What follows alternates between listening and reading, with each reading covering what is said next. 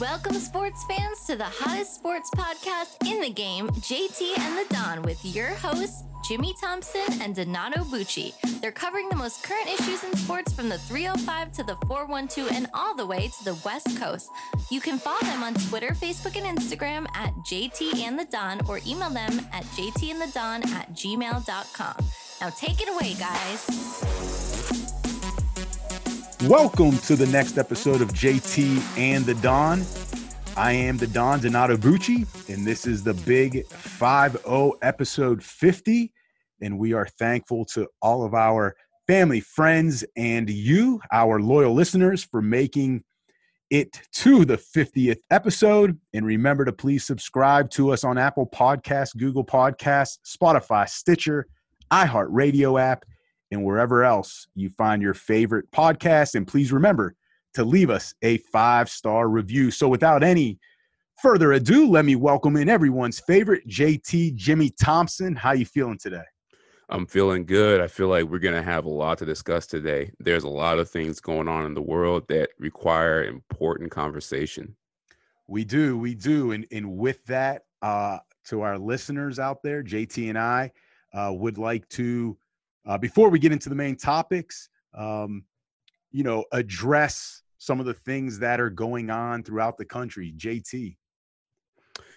Here on the JT and the Don All Sports Podcast, we strive to discuss the hottest topics in the sports world. As a part of staying on top of sports stories, we believe it's important to discuss the social impact sports can have in our country. Thus, this show will have a slightly different tone than our usual show because we are dedicating the entire episode to the social justice issues currently being discussed in our country. The protests that have ensued from the deaths of George Floyd, Breonna Taylor, and Ahmaud Arbery have not only impacted the country in general, but it has significantly impacted the sports world. We will delve into some of the statements, comments, and opinions of some of the most influential sports figures. While this may not be the most comfortable of topics, both the Don and I feel it's important to have this show in which we can discuss these topics and have open conversations. Finally, our thoughts and prayers go out to the family of George Floyd, who was laid to rest earlier this week. JT, also say, thank you to you for always having these conversations based on race with me. I mean, we've had these sort of conversations basically since the time we met for 9 years, and you've always answered my questions without judgment. I'm sure sometimes you're thinking, man, what a stupid question. No, never, man. But, it has allowed me to learn. And even though I have a lot more to learn, I am fortunate that you can, help me with that, especially with the issues that are going on, throughout the country today. So I also did, want to say that to you before we get started on our show and topics today. So let's start with probably one of the biggest sport topics relating to specific comments. That was Drew Brees. During an interview with Yahoo Finance, Drew Brees stated that he will, in quotes here, never agree with anybody disrespecting the flag of the United States of America.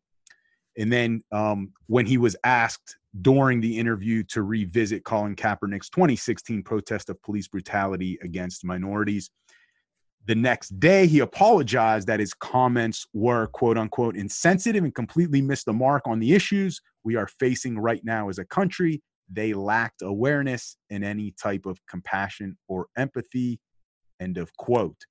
Later, JT, Brittany Brees, the wife of Drew, said on Sunday, unfortunately, that they have this past Sunday that they have received death threats over those specific comments by Drew Brees. So, JT, just what was your initial overall reactions to those specific comments by Drew Brees regarding the disrespecting the flag? Well, first of all, I think that Drew Brees definitely realized this because when he initially said this, I don't think he thought that it would get this much traction and it would blow up to be this big of a story. But I think he immediately realized that not only did he probably make one of the biggest mistakes of his life or maybe his career, but he realizes that there's just going to be some people that he can't go back with once he made this statement. But I'll give Drew Brees credit in this regard. He owned up to what he said. He seems to be walking the talk. And I don't know if you heard this, but I read a report from a reporter on Twitter that when he initially had that conversation face to face, or I think it was on a Zoom call or however they got together, that he was almost to the point of crying when he was addressing his teammates. So the emotion was there as far as him being sorry for it. So I at least got to give Drew Brees respect for that. And I'll say this: we say this all the time. It's America. He has the right to feel what he wants to, but you got to understand the climate and the situation of what's going on. First of all, you had these same opinions back in 2016 about the anthem and the flag and that stance, and nobody batted an eye when Drew Brees said this.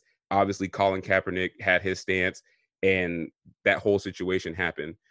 I just can't believe that since 2016, not only has Drew Brees not had a conversation, it seems like, with his teammates about his opinions and what their opinions are on this subject matter. I can't believe that he didn't do that. And I can't believe that he didn't have the self-awareness to, despite you having these beliefs, to say to myself, I am a face of the NFL. I'm the face of New Orleans. I'm the face of the Saints franchise. Now is not the time for me to say this. It is not about me. It is about the guys that I call my brothers and my family within that locker room on that team. This is about them right now. This is about their pain, the injustices that they're facing in their community. And I can have my opinion about what is disrespectful to this country, but I want to voice my support for them and their situation more so than what I feel. And he didn't do that. What he did was basically double down with authority exactly what he felt and what he said in 2016. So I think when you see the outrage from, I'll say, the NFL players and fans that really like Drew Brees, is I think that Drew Brees is one of those guys who got the reputation of he's one of the good guys in the NFL, like no matter what color. He is one of those guys that, we see in the community doing things in New Orleans. He is, for all intents and purposes, a stand-up guy. And I think his selfishness in that moment is what hurt a lot of people because they didn't expect that from him. It was really a shock. And going back to my point about him not probably having a conversation with his teammates since his original 2016 comments, one thing that he really said that stood out to me in that interview was he was really making his point about, why he thinks you should stand for the anthem and respect the flag. And he made a very good point about his grandparents and how they served in war and how that is emotional for him. And that's why he takes so much pride and respect. But when you're saying that, you're 100% right. He can feel that way. But let's be honest. In that time, whether you're black or white, most likely everybody's grandparents were fighting in war. That's what the times were. And then for him to just generalize saying, well, my grandfather are basically heroes and, they did X, Y, and Z for this country. That's true. But guess what? There's a lot of black players and black teammates in your own locker room whose grandparents served with your grandparents, went through the same experiences, and they didn't come home to a hero's parade in America. They didn't come home to that same situation that your grandparents came home to. They came home to Jim Crow and still segregation and, not being recognized by the American military. So I think that's what really took back for me, that he just didn't have enough self-awareness to say, I need to be talking with my teammates about this really essentially for 4 years. And that's where I took the most out of it. Now, you brought up a good point about the death threats, which to me, regardless of what he said, I don't condone the death threats at all, 100%. I don't think anybody should die or receive death threats over words. But for the people that are upset about that, let me just put this into perspective for you. Let me give you a list of people that received death threats. So going back to that same situation with the black men that served in his military with his grandparents, those same black soldiers that came back home, they returned to America, they received death threats. Jackie Robinson received death threats just for crossing the color line in baseball. Colin Kaepernick, the guy who was basically taking the other side of the opinion that you believe in, that people are backing you for, saying that you shouldn't be receiving death threats for, because Colin Kaepernick had the opposite opinion, he received death threats. I'll take it a step further. I'm pretty sure some of your fellow NFL players and teammates who took the same stance as Colin Kaepernick starting back in 2016 and spoke out against racism and social injustice, I'm pretty sure they received death threats. And finally, Martin Luther King Jr., who, if you look on social media right now, he is the beacon of the right way to peacefully protest that everybody's throwing out there right now. He received death threats. And guess what? Those death threats ultimately came true because he was killed. So I just think that hopefully he gets this. I think what I took away from this is Drew Brees needed perspective in the worst way. And I think he'll get it from those guys in the locker room this season because of the strong backlash. So I think this is probably one of the best things that can happen to him in his life, that his eyes were open. And now he'll have the opportunity to sit down and learn and listen to his teammates. Yeah, that was well said, JT, and just to somewhat piggyback off of that. Yeah, I don't understand on the part of Drew Brees how he didn't see the bigger picture here originally with the kneeling during the anthem. Because you have to remember, too, there's photos of him on social media of him taking a knee at that time, too. So which I almost forgot about. Yeah, you're kind of contradicting your own words when you say that. What did he exactly say? That he will never agree with anybody disrespecting the flag. So if you believe kneeling is disrespecting it, well, you did the same thing. So were you just doing it at the time because everyone else, like, you felt you had to fall in line in a way and not stand out? But anyway, he obviously now knows it wasn't about trying to disrespect the flag. But again, I don't know how he missed the mark to begin with. So to reiterate what you said, his comments were mistimed, misplaced, and actually added to the problem at this time because it took away from what people were trying to convey, right? The attention went to him, went to his comments, and took away from the movement. And I think his apology, though, at least he indicates he's aware of why his comments missed the mark, or as he put it. So I do believe there was a genuine apology behind his words. I don't know if you agree or disagree with that. And a lot of people are saying, oh, it's because of the backlash he took. And listen, I'm not going to deny that. I think it was a lot of the backlash. But at the same time, if he missed the bigger picture, now he sees it and apologizes. I've got to believe that's a genuine apology. But anyway, I think, again, that I don't understand how he just didn't get it, and like you said, why he's saying it at that time. Well, now, I'll tell you what, I don't mean to cut you off, but maybe this can maybe shed some perspective on why I think he missed the mark. And this is, you tell me if you think I'm right or wrong. This is why I genuinely believe when I hear him say that he's sorry, I do believe that he feels this way.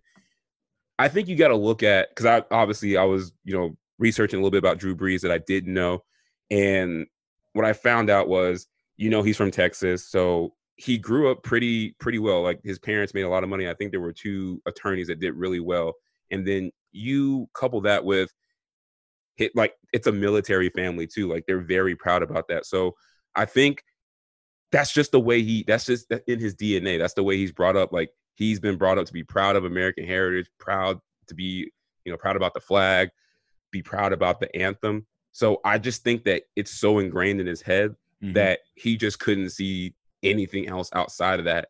And then, because he said the same thing in 2016 and nobody really said anything. It's just, I think because of what's going on right now in the world, this was the time that if you said that again with those same beliefs, it was going to be a wake-up call, and it's a sign that you need to have a conversation with those you consider close to you.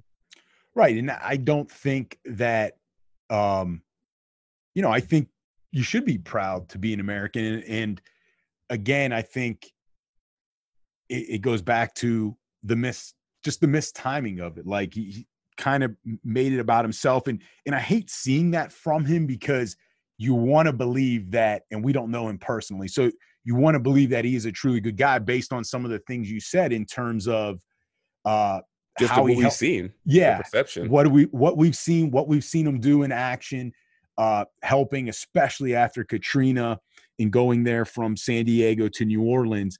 But I think it's going to affect a little bit of how people do look at him. And, I don't know if people are right or wrong about that, and they're entitled to their opinions.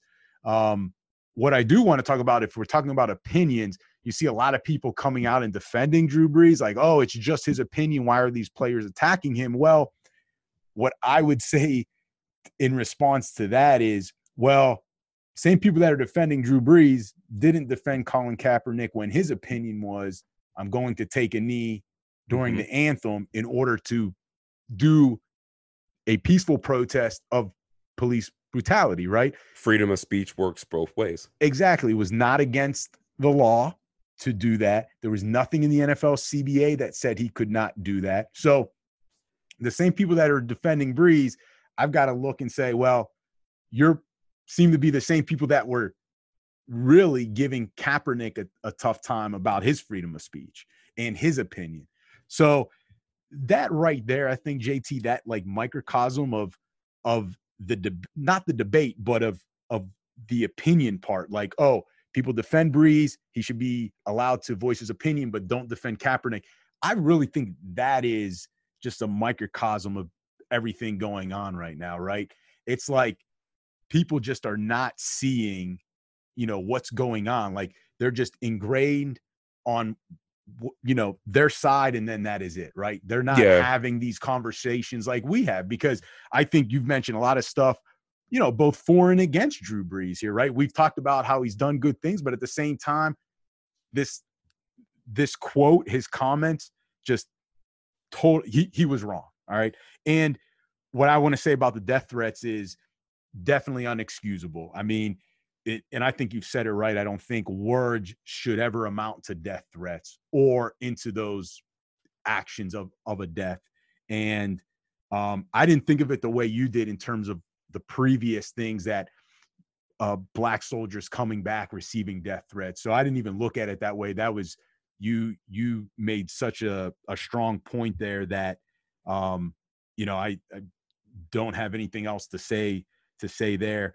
What I do want to ask, though, is, JT, and I don't mean to put you on the spot here, because I think, we've pretty much agreed on Drew Brees being wrong there, and definitely owed an apology. What do you think about the amount of, and Barkley alluded to this, Charles Barkley, the amount of vitriol he has received? Do you think it went too far? Because the only thing I'll say there is, because I don't know, right? A lot of this is internal debate. And I've told you, I've used that phrase, internal debate, probably so much over the last week.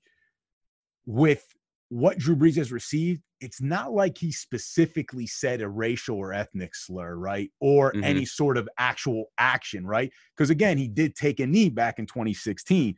So it was the wrong quote, but again, not an ethnic or like racial slur. You're trying to say it was racial, not racist. That's a good way of putting it. So the amount of heat he's taken from other players, whether on his team or outside of his team, is it too much? And the reason why I ask that is, and maybe we don't have an answer, right? We're not going to be right here. But the reason why I ask that is, at what point then, going back to lawyer phrases, the slippery slope, right? Because at what point then does someone say or do something wrong, even though they have done good thing after good thing in terms of taking heat from players then? Because now you've got guys like Malik Jackson saying, I can't wait to play him. I mean, the Saints have gone through Bountygate, JT.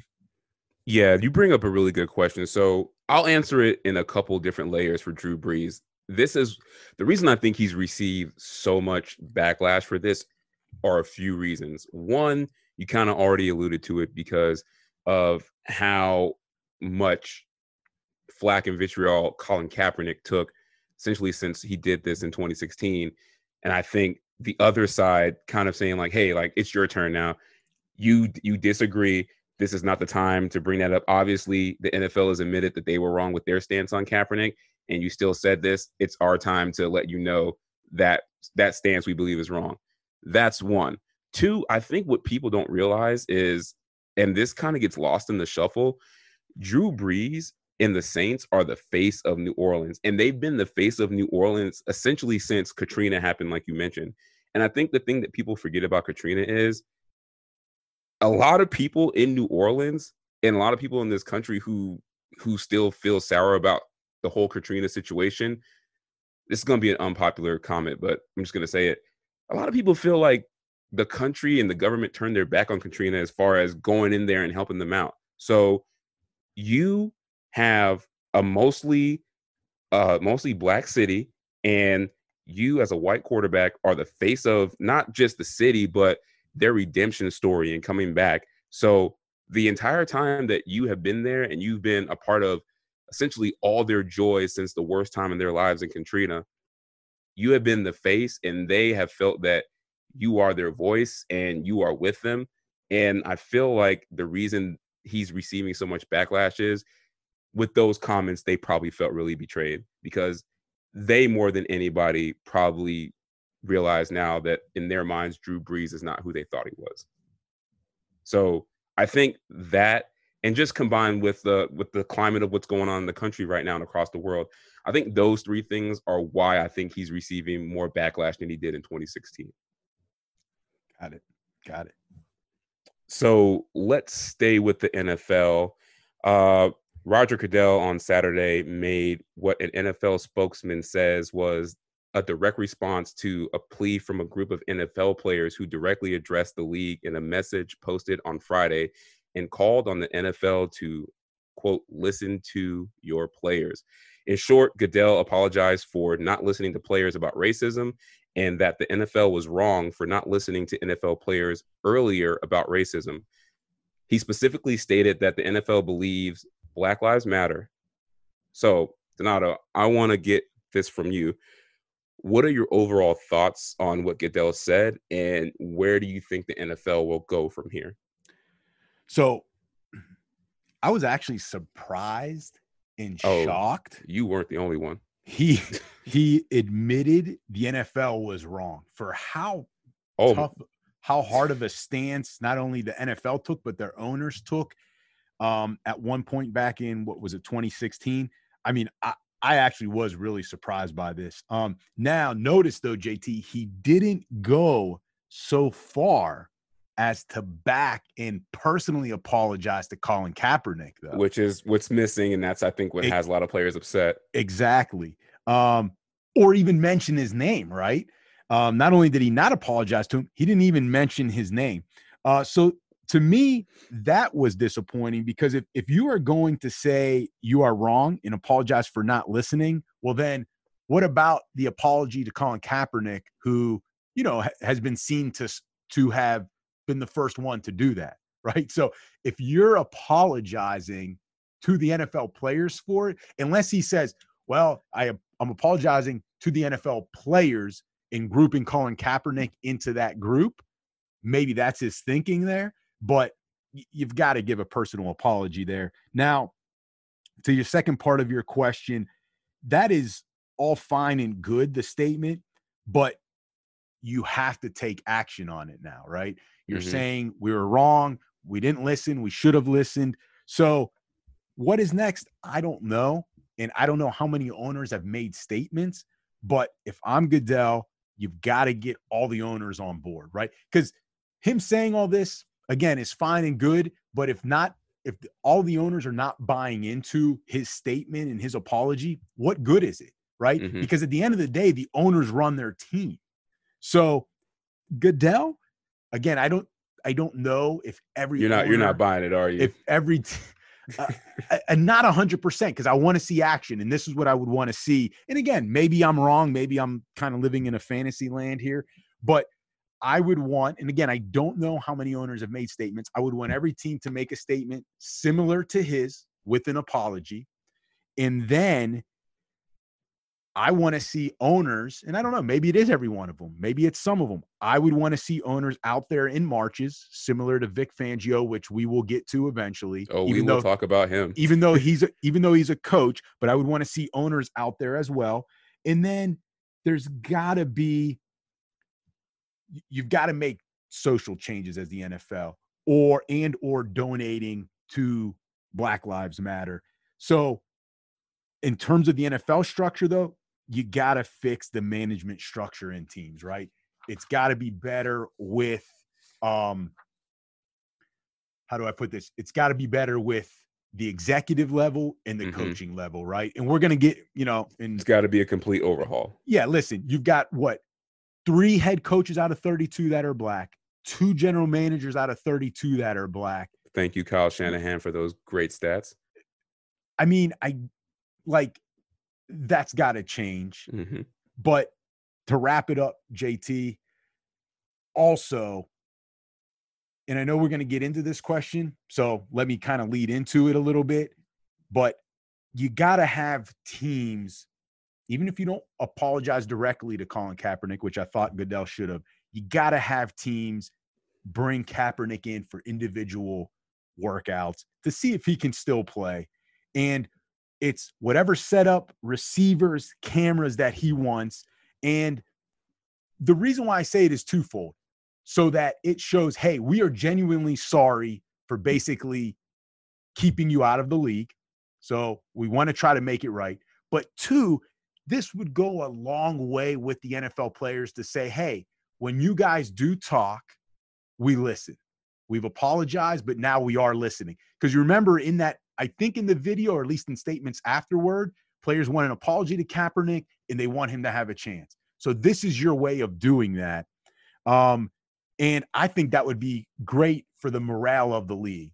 You've got now players buying in again to say, hey, they will listen to us on all issues, not just in the film room. They'll feel like this is the olive branch that really shows us you're on board with what you say. Exactly. And along with those lines is the NFL has a chance right now, JT, to be progressive here, and maybe even more progressive optic-wise compared to the NBA.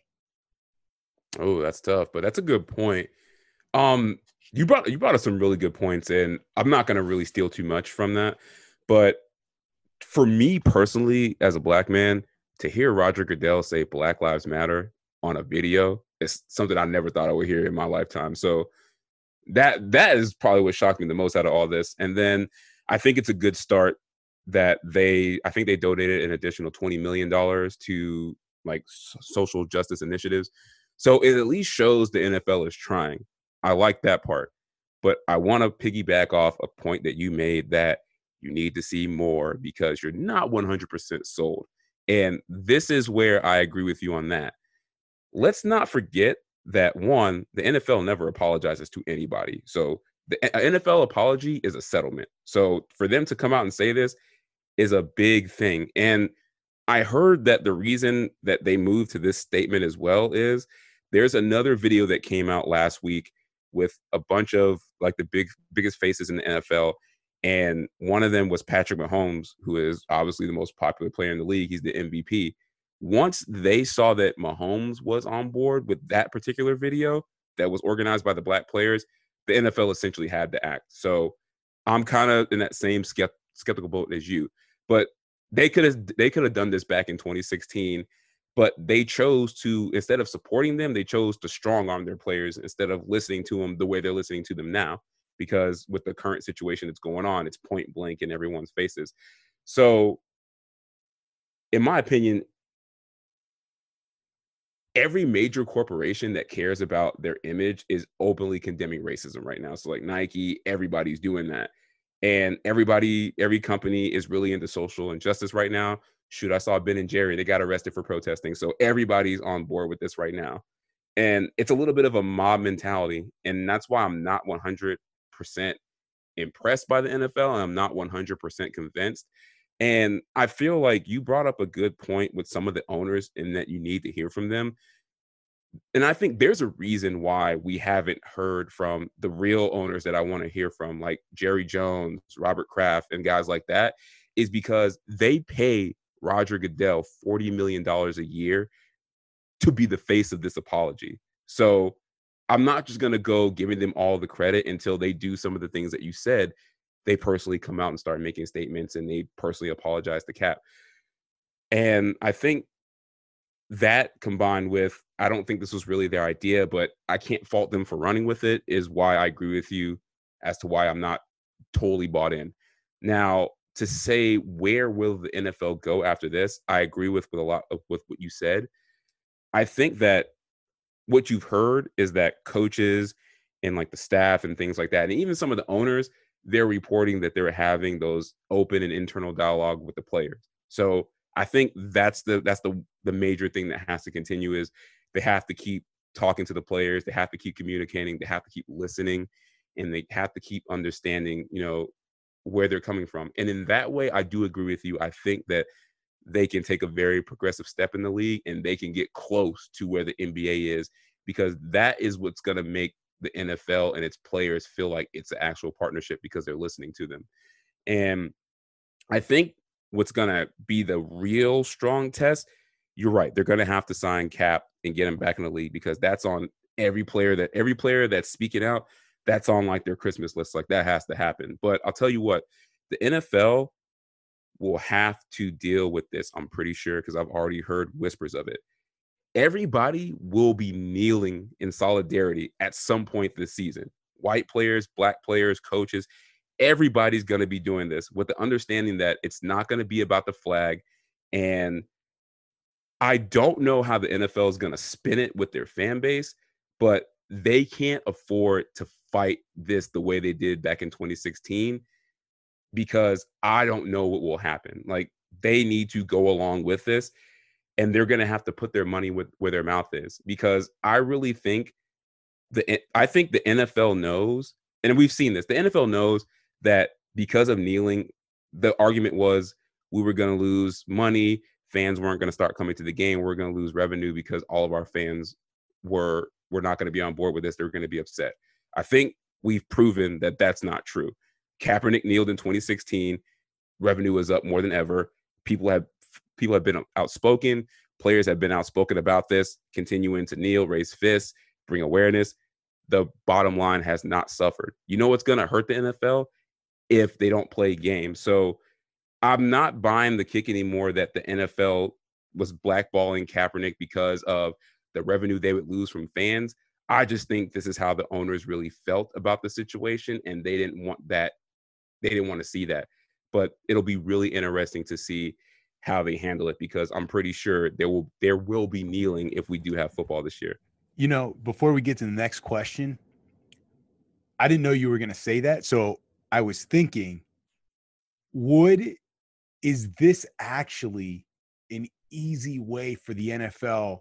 Oh, it's an easy win. It's an easy win. Having an out, meaning there's not going to be fans in the stands, right? And people just can't wait for any sort of live sports, JT. Oh, 100%. So the thing is, even if fans, yes, maybe you lose some fans here or there, but in a way, I feel like it's kind of a cop-out by the NFL because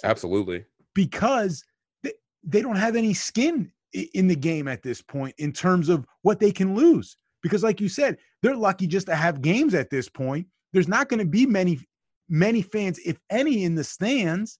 So, and we're going to be glued to TVs. That's going to be the first time real action of sports, because it's the beginning of a season, because we don't know what's happening with baseball.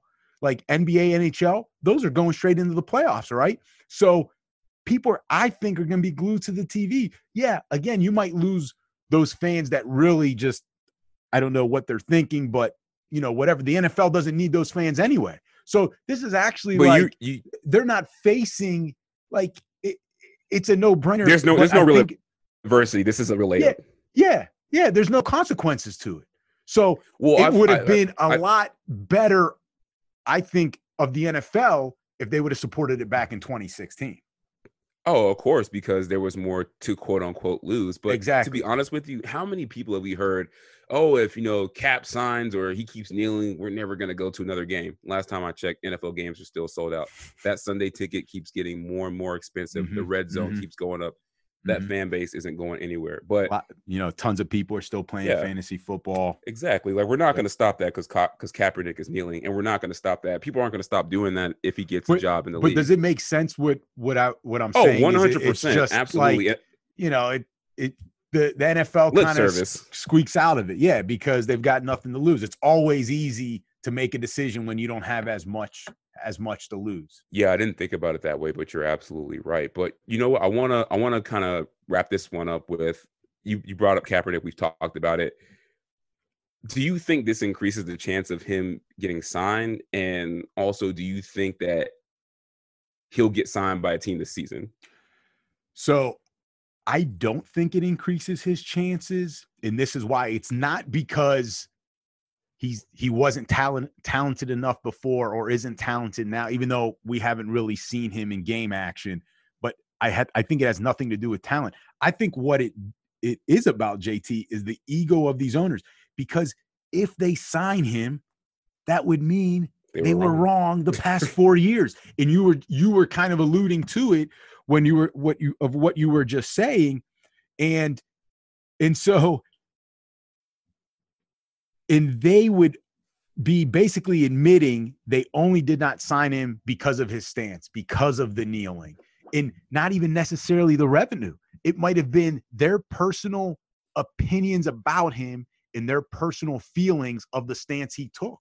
I actually don't even think it was about the revenue.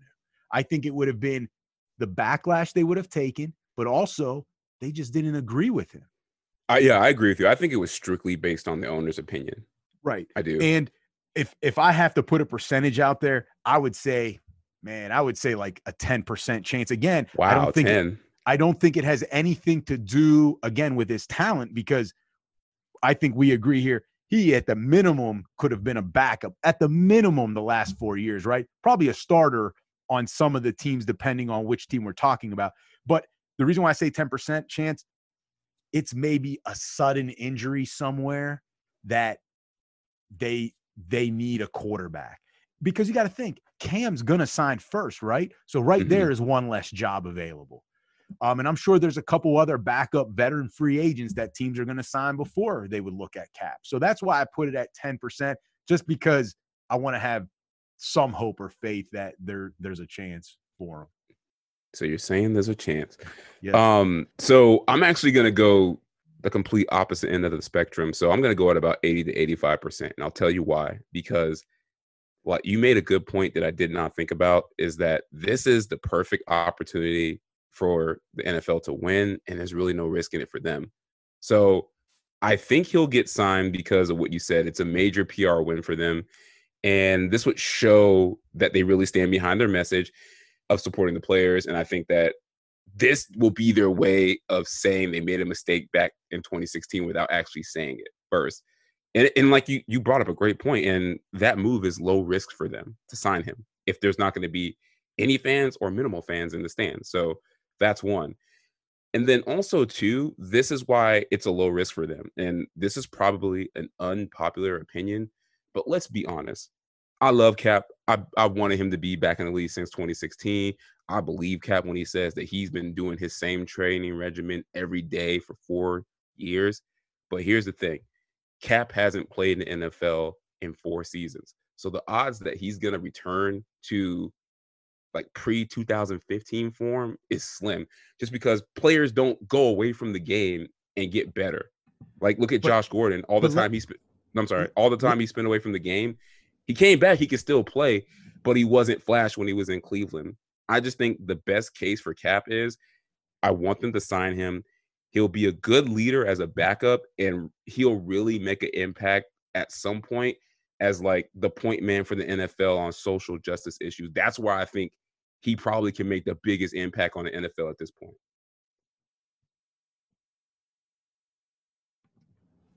All right.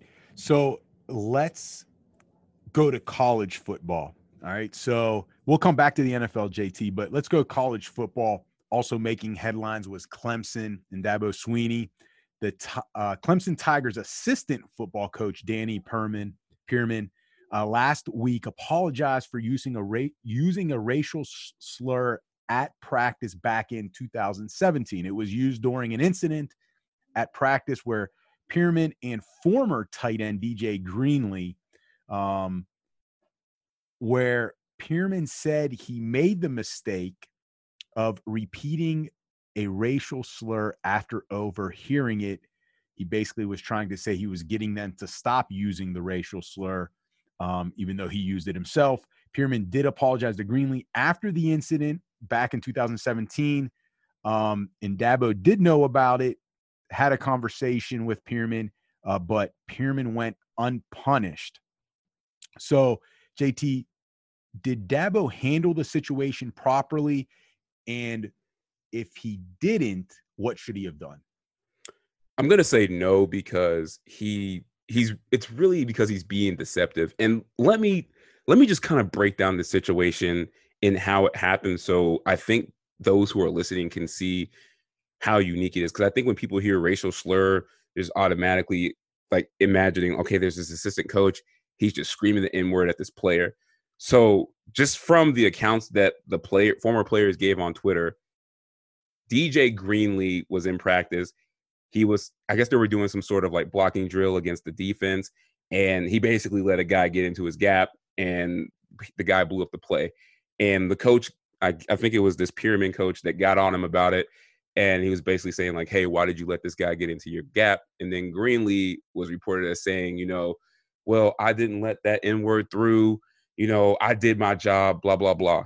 So what Pearman reportedly did was, to your point of, he went back and basically repeated what Greenlee said to get him to stop doing it and practice better. So I want to give, and that was corroborated by what DJ Greenlee did say as well recently. So yeah, so I just want to paint that picture so that you get a full perspective of what happened. And I think that's one of the reasons why I think this went so under the radar, is because I think Greenlee probably understood it wasn't malicious at the time, but he probably was upset that he said it. So I think that's the situation that happened. But as far as back to your question about Dabo, yeah, I definitely think he did not handle this correctly. And I think the reason that he's been essentially I don't even know what the word to say for this is. He's been butchering this is the guy Pearman basically came out and admitted that he did this. He admitted that he was sorry. At the time he did it, he went and talked to the players and said he was sorry. And when you hear Pearman apologize for this, he makes it seem like he didn't mean it toward the kids per se, but he just totally regrets it. Like I just feel that as a Black person, coming from the comments that I read him say in his apology. So for Dabo to be backing Pearman and saying that he didn't direct it toward a player specifically, but to still back him, I think Dabo should have came out and said this is absolutely wrong, instead of trying to explain the incident. Like that, explaining the incident is up to people like us, like people who are sitting back and talking about the situation. That's not Dabo's job. Dabo's job is to be there for those Black players that he's in charge of, well, mostly Black players that he's in charge of. And something like this happened that was wrong, and you should be coming out and saying it was wrong. It should never happen. This coach will be dealt with. And I think the reason that players are so mad, and then I know we're not going to get into this, but now that's why you're seeing today, like DeAndre Hopkins and Deshaun Watson are coming out. They're calling for removal of names of former racist and slave owners that are ingrained all over that university. It's because you have to, if you're Dabo Swinney, this is what you have to realize. You're leading young Black men, majority, and those young Black players' hard work and success is why you're probably the highest paid state employee in the state of South Carolina. So have some respect and make them feel like you actually care about them. And even if this guy apologized, you have to make an example. You have to let that coach go. Like, I know he apologized. I know the situation was a little unique, but you have to let him go. And he first should have addressed the team personally altogether when this happened, which I heard he did not do. He should have acknowledged that it happened, and he should have made that coach apologize in front of the entire team, which is why these players came out on Twitter and initially blew this story up, because Dabo did not do this. And then you either have to terminate this coach, or there has to be some sort of serious punishment for Pearman. It's a tricky situation. Again, like the internal debate here. And I'll get to what I think Dabo should have done. And you're right. It appears he was not saying it specifically to a player. Like he wasn't calling him that. Exactly. Why you're repeating that word, though, even though the player may have used it to explain, what he should have done better or what he did wrong, I don't know why Pearman would repeat that. Donato, can I don't mean to interrupt you, but you just asked the question, and I want to say something in regards to that full disclosure, this will probably be an unpopular opinion, but I feel like when you ask that question, I think this is the right time to make that point.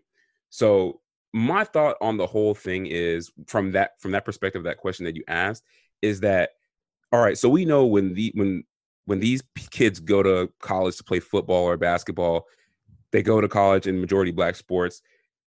The whole thing that we're asking these coaches to do is we're asking these coaches and the assistants to relate as best they can to these kids, right? Would you agree? Yes, to relate to them. Yes, the best. Yeah, so I think that's why you always see these videos of like the strength coach and like the assistant coaches. They're dancing, the coaches are dancing, singing the songs with these players, and just understanding their interests in order to get close to them, because that's how you relate with people. You get close to them. So that what most of these kids do, like, and it's anything, it's whether you're Black or white, it's Hispanic, Asian, like when you're a kid and you're young, or as any person, when you get close to friends from different cultures, what's one of the things that always happens? You start to take on pieces of that culture that helps you relate. So like music and sports are like some big things. And one of the things I've seen, we've been in quarantine for what, like 3 months now? Almost? Yeah, 3 months. Yep. You know what I've seen almost every day for the past 3 months? I've seen white kids and white families dancing all day on TikTok to songs and singing songs with the N-word in it all day. Now, granted, some people feel like you shouldn't be doing that. Some people, like, I would say you would never be comfortable doing that, even if somebody gave you the green light. But the fact is, you see that because these young kids are getting closer to other cultures more so than past generations would be. So if, as a Black person, if our music is has this language in it, and we're getting closer with other cultures, and that music is what brings us together, you have to expect that this is happening at some point. And I'll take it one step further. I know for a fact, because I've been in a high school locker room. We've heard this happen in college before with Dante DiVincenzo.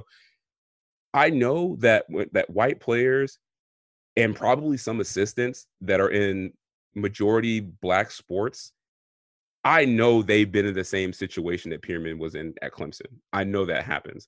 And what I mean by that is saying the N-word, maybe not directly to a player, but saying it around them. So I feel like that probably happens more than either people know or more than people would like to admit. I know it's these assistants and these recruiters' job to relate to these players.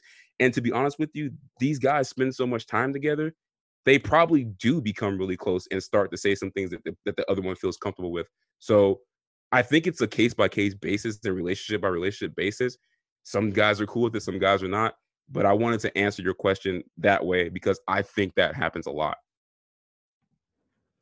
Yeah, I mean, we see, coaches dancing after wins, and let's face it, they're usually not the best dancers. So I don't think it's completely. No, I saw the strength coach at Ohio State. Man, he can get down. He was breakdancing. He can dance.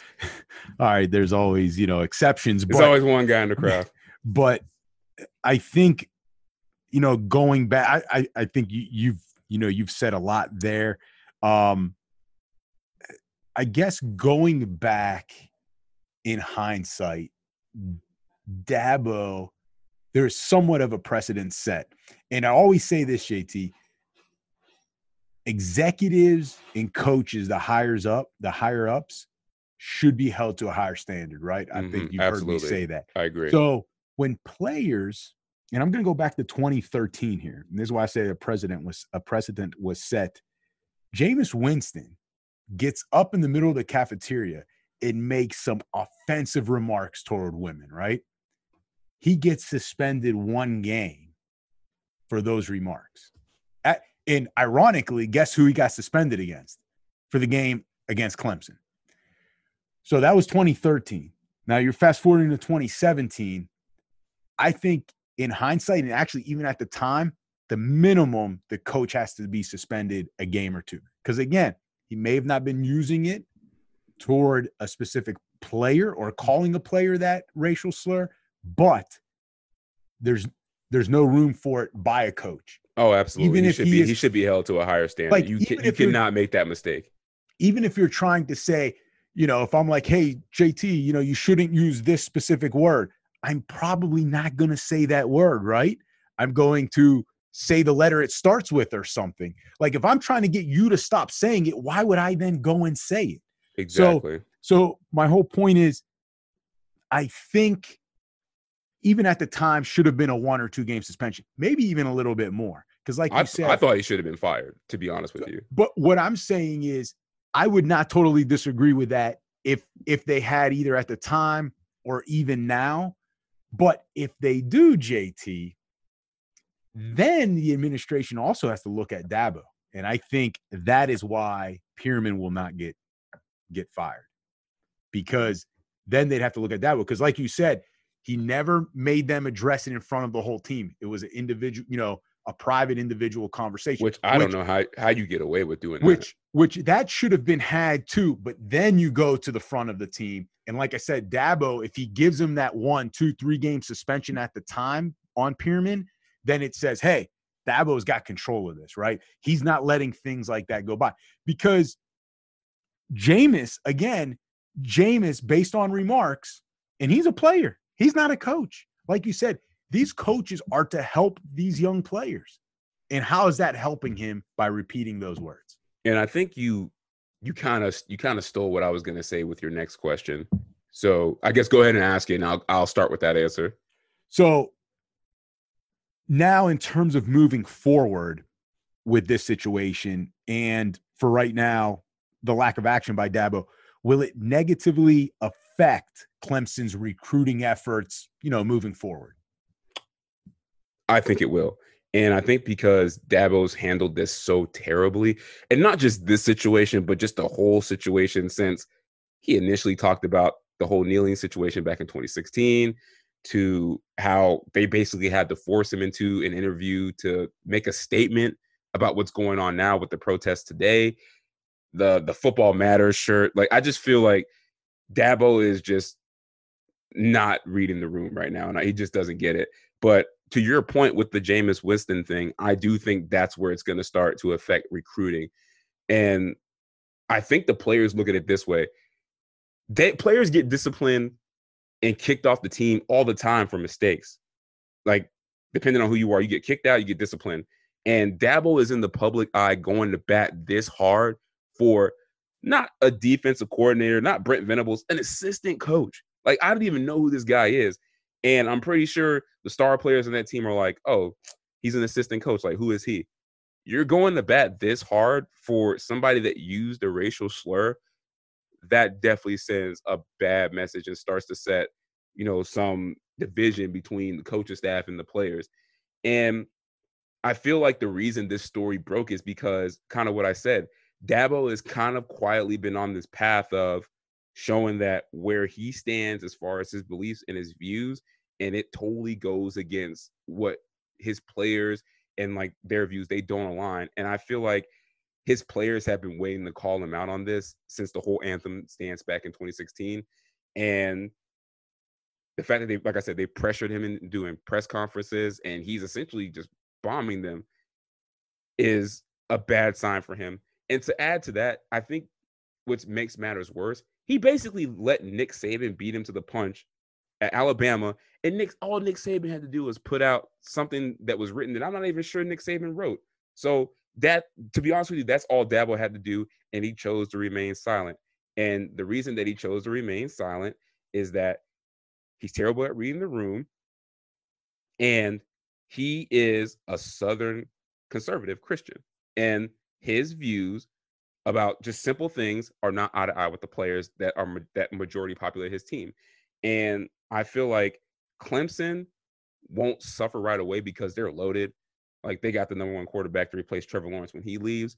But I think what's going to happen is, don't be surprised in 5 or 6 years if they start to fall off the way Texas A&M sort of did when Johnny Manziel left. Because you remember, A&M, after Manziel left, they still got talented quarterbacks. They had Kyler Murray, Kyle Allen. They had guys that are in the NFL right now. They had like 3 NFL quarterbacks at one point in that team. They still had talent. But what happened? The culture and the program just deteriorated. And it was because of like Manziel and some of the coaching stuff. So I wouldn't be surprised if that happens with Dabo. Well, I got to disagree there. I don't think this is going to impact their recruiting efforts.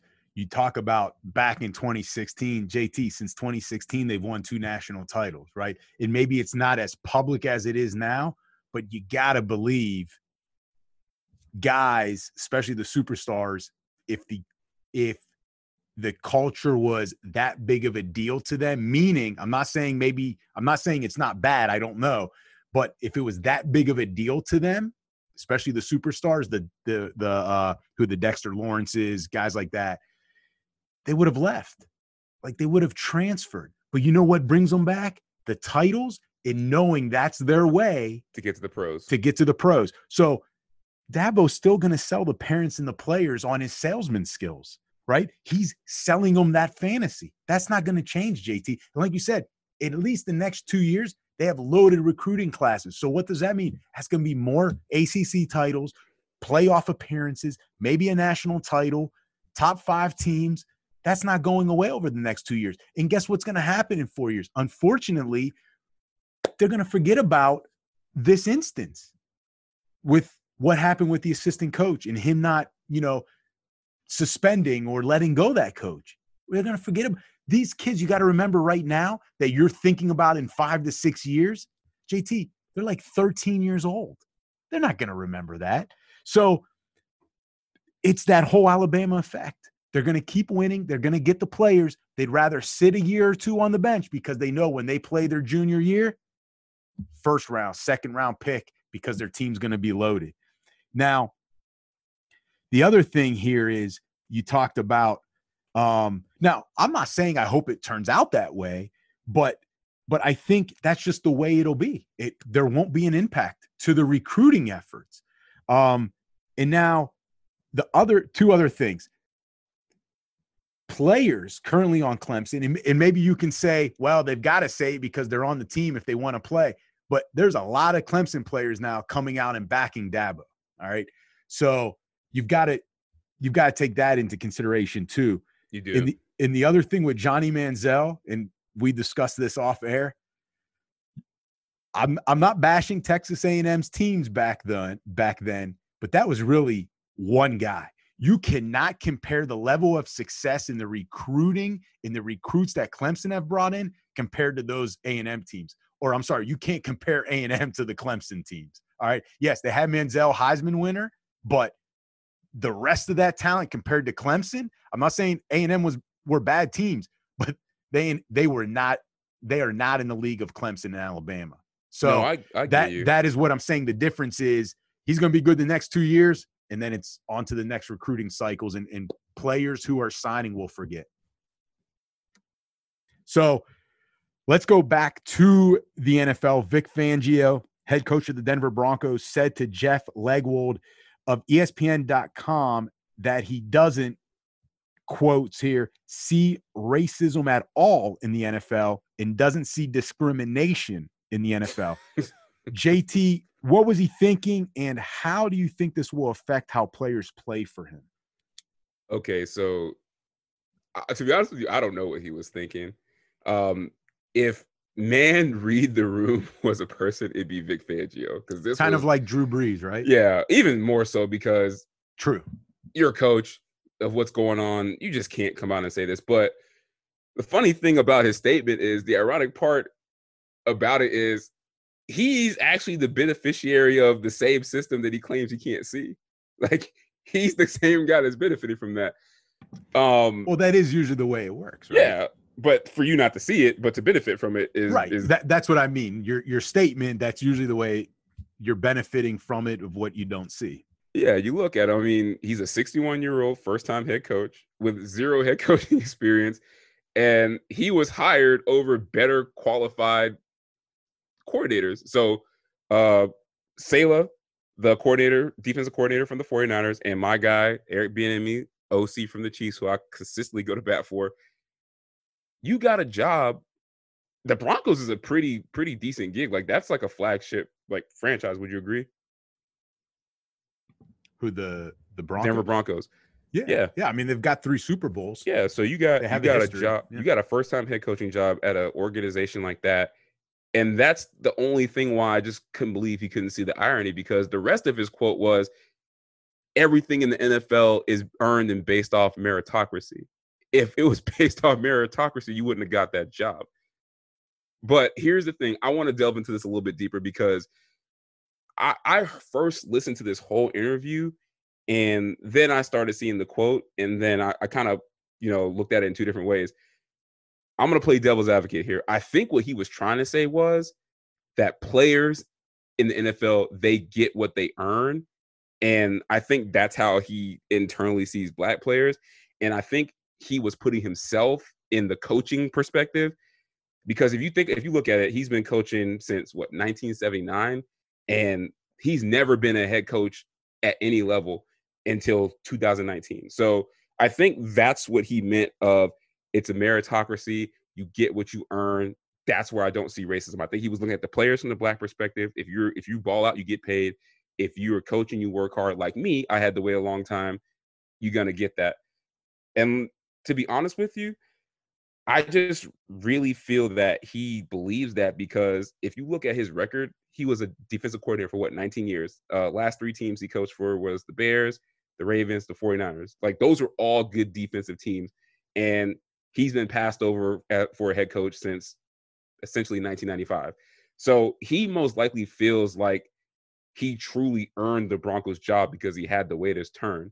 So hence, that's why he's probably saying, I see no racism. But with that being said, I would think that a guy like Fangio that had to wait that long to get a head coaching job at the NFL would then understand, it took me this long as a white man to get a head coaching job. I can only imagine how long it takes a black guy to get a head coaching job. Yeah, why is Sean McVay and Kyle Shanahan getting jobs before me? And hey, I'm a good defensive coordinator, by the way, right? Ravens, Bears, Niners. Exactly. Like, hey, yes, I've had good players, but I'm kind of the common, thread on all 3 of those teams. Exactly. So I would think him more than anybody would understand the plight of the black coach, and how, like I said, how hard it is for those guys to get hired.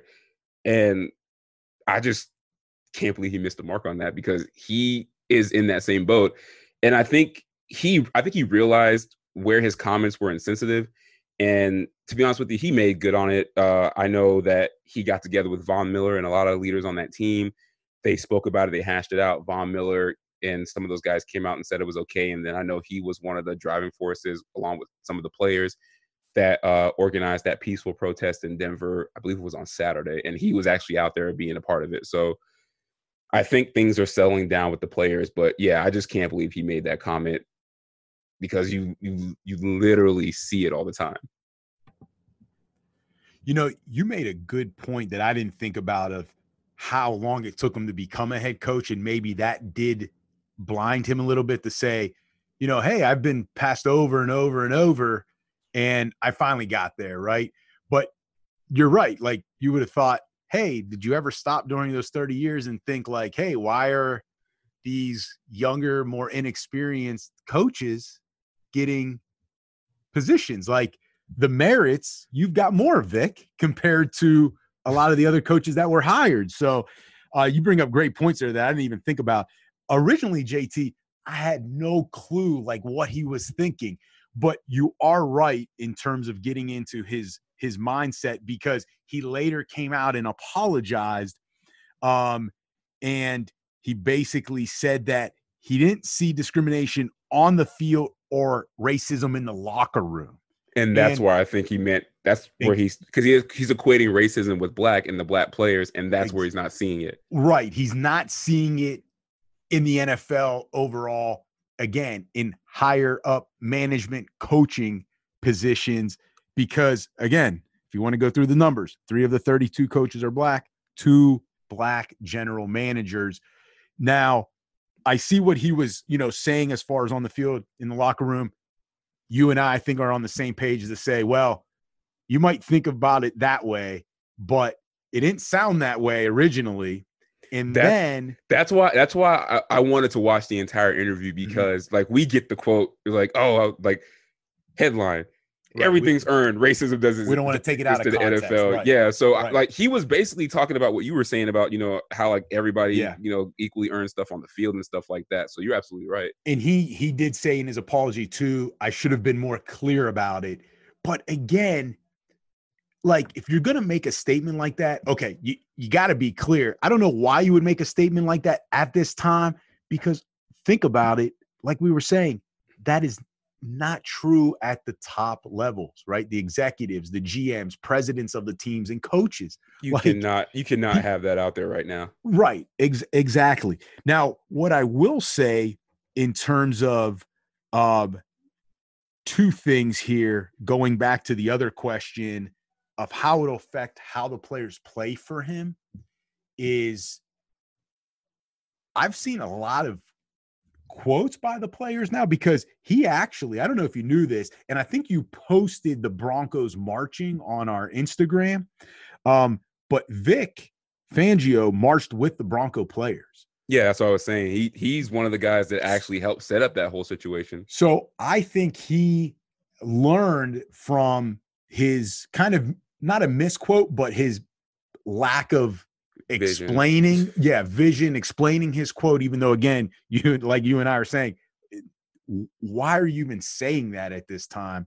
But I think the players, from what I'm reading, they bought into him. They've accepted his apology. They've seen him out there, and they're like ready to play for him. Like, they do see him as their coach. So I thought it was going to have, I thought, oh my goodness, like, how are you going to be over? How are you going to get a team to play for you? Like, I would be very hesitant to play for that guy if that is what his mindset is. But it seems like he has done a good job of communicating with his team, getting out in front of it. Because I think he said he moved up a team meeting so he could explain what was going to come out. And I think his action, along with his apology, has got the players bought in. And I do believe he does seem to be, sincere about his apology. So I thought at first this is going to have a real bad effect, but I think the players are bought in, and maybe that brings the whole team closer together. And even as a non-Broncos fan, like, you like to see taking, a bad statement, a bad situation, and maybe they can, rally around it. Yeah, I thought the same thing too. When I saw that quote, I was like, oh gosh, he's going to get fired, because just the optics around the situation, like everything points back to what's going on, with George Floyd and the protests. Like, that's not the time to do that. And then especially for the Broncos, it's a bad look, because you just let go of a young black head coach that didn't get rehired. So the optics are after what, 1 year? After 1 year, I think 2. I think he was there 2 years. Oh, what? Okay. Yeah, I thought it was 1. Okay. But just the overall optics, and then you didn't do so well yourself. So the optics are just bad. If the Broncos were going to face a backlash, you would have been an easy person to cut, and it would have been easy collateral damage for them. So he really was lucky that the players kind of went to bat for him, because I felt like if the players weren't on board with him, this probably would have received more backlash, and they would have been firing him pretty quickly without like a second thought about it. Yeah, true. So let's go back to college football, to a guy that, you and some of our experts have been convincing me is probably one of the best college football coaches of all time. So we're going to go talk about Kirk Ferentz and the situation at the University of Iowa.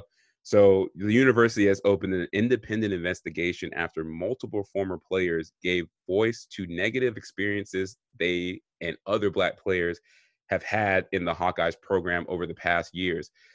They have placed strength and conditioning coach Chris Doyle on administrative leave pending an investigation into these allegations. Doyle, of course, came out and denied the claims against him and stated that he has, quote, never crossed the line of unethical behavior or bias based upon race. Strong statements. I just want to know your overall thoughts on this. So going back to what you said right before you mentioned this topic, myself and the experts on this show before, College Football Experts, never said Kirk Ferentz was the greatest coach of all time. All right, so let's make that clear. But he has been a very good on the field coach, no doubt, especially his recruiting efforts for the University of Iowa University. Now, getting back to this situation, JT, again, it's an internal debate. This, I think, is the most interesting one because based on the facts, right? I don't think there's any allegations of, again, racial or ethnic slurs, but that doesn't mean he hasn't done wrong. And then the denial, because think about, and we won't get into it, but the Utah, I think defensive coordinator. Yeah, I think the defensive coordinator. He's admitted and apologized. You've got, we talked about the Clemson tight ends coach, Pierman. He admitted to it and apologized. Here, Chris Doyle, and I believe he's the highest paid strength and conditioning coach in college, by the way. He's been there for 21 years. I hope he is. He's denied it. See, he has never admitted saying anything wrong or, like you said, crossing the line of unethical behavior or bias based upon race. So this is a really interesting one. Man, I mean. Hold on. Before you say that, could I go back? This just could be me being weird, but when I look at that quote of never cross the line of unethical behavior or bias based upon race. So I feel like he's telling on himself. Lawyerly, man. That sounds lawyerly. It sounds like I'm not a racist, but I do sketchy stuff all the time. Or I toe the line. Exactly. DJ Durkin, well, again, I mean, he may not have used a racial slur, but the allegations of racial disparity and the unfair treatment of Black players, I mean, JT, that is, I mean, you tell me, that's almost just as bad. I mean, because at this point, it's more of just the actions instead of words, right? Mm-hmm. So, I mean, we were not in the building, and we don't know the whole truth. So, I don't want to, do a lot of speculating, but this is what I will say. And I may be wrong, but I heard something interesting on the television today while preparing for the show. And I don't recall who said it, but I was like, that's an interesting take. And the more I thought about it, the more it was like, you know what? That's kind of become my take on this particular incident. So this incident, not the actual incident, but just everything around it. The he said. This is a he said here, right? Mm-hmm. Doyle's being accused, he's denying it. And multiple players have been saying about the racial disparity and the untreatment of Black players and how he speaks to them. And I'll pull up a couple specific instances that they I have a couple of those too. Okay. So the allegations and how it's coming out is like the Me Too movement, where you've got to believe the allegation and the victim. We're not in a court of law here where we're saying, hey, innocent till proven guilty. So my thing is, if you're not believing the allegations, JT, then you're ignoring the potential victim or the victim's voices here. And if we had done that with the Me Too movement in the individual women in those instances, guess what? Those things would be continuing today in businesses, TV, right? We saw TV personalities being called out. If we automatically defended the TV personalities, we would have suppressed the voices of the victims. So if we're automatically saying, well, he's denying it, he didn't do it, we're suppressing the voices of these players and it's going to further suppress them in the future and grow whatever possible culture is going on at Iowa. Well, you bring up, before you go on, I'm sorry to cut you off. You bring up a really good point about suppressing victims' voices. So I was going to save this part for the end of my argument, but I want to bring it up now. And I think this kind of goes to maybe a little bit of the credibility of the players that are coming out and making these allegations. So ultimately what Iowa has done, I didn't know if you knew this, but the Iowa program had a long-standing history of basically banning players from posting on social media. Did you know that? I actually did not. Interesting. So with these allegations coming out and this strength and conditioning coach being under review, now Iowa has lifted it. So this will probably explain why you never heard about this, why they were there. And now you're hearing about it, not only because they're no longer at Iowa and now they can be on social media, but because of what's going on and everybody's being called out for, any acts of racism because of what's going on in our country. So I think that plays into a lot of what you said of it's a he said, but also, I think this kind of gives a little bit of validity to the players that are making these allegations, because they couldn't do this when they were at Iowa. And I want to take this and go into some of the quotes that they said. And I think you can see why, because they couldn't do this at Iowa is because they couldn't do this at Iowa is probably the reason they felt the way they did in their quotes. And just to kind of give you the quote, the reason that Iowa lifted it in their quote was so that players could participate in the national discussion around injustice, racism, and inequality. So now Iowa feels like it's important for them to have a social media voice so they can actually express how they feel, because this is probably affecting them. And the strength and conditioning coach and Kirk Ferentz probably aren't having these, at least team or one-on-one conversations just to check on the mental well-being of these Black players. I mean, just think about, we bring up 2016 a lot on this show so far. Just think about all the public things that have happened since 2016, the unarmed, Black and brown people that have been killed publicly, that I'm pretty sure at some point affected some of these players mentally, that they couldn't talk about because they're not allowed to do it on social media while they're on the team. And I'll read some of these quotes. It'll clearly show that they felt they couldn't go and talk to the coaches either. So I didn't mean to cut you off, but I just wanted to make this point.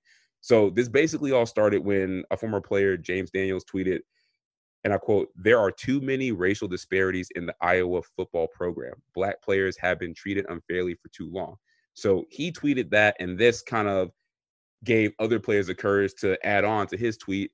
Jaleel Johnson, another former player, tweeted in response to that, "Coach Doyle is the problem in that building, and so is Brian Ferentz." And Brian Ferentz is the son of Kurt Ferentz, who is also the OC.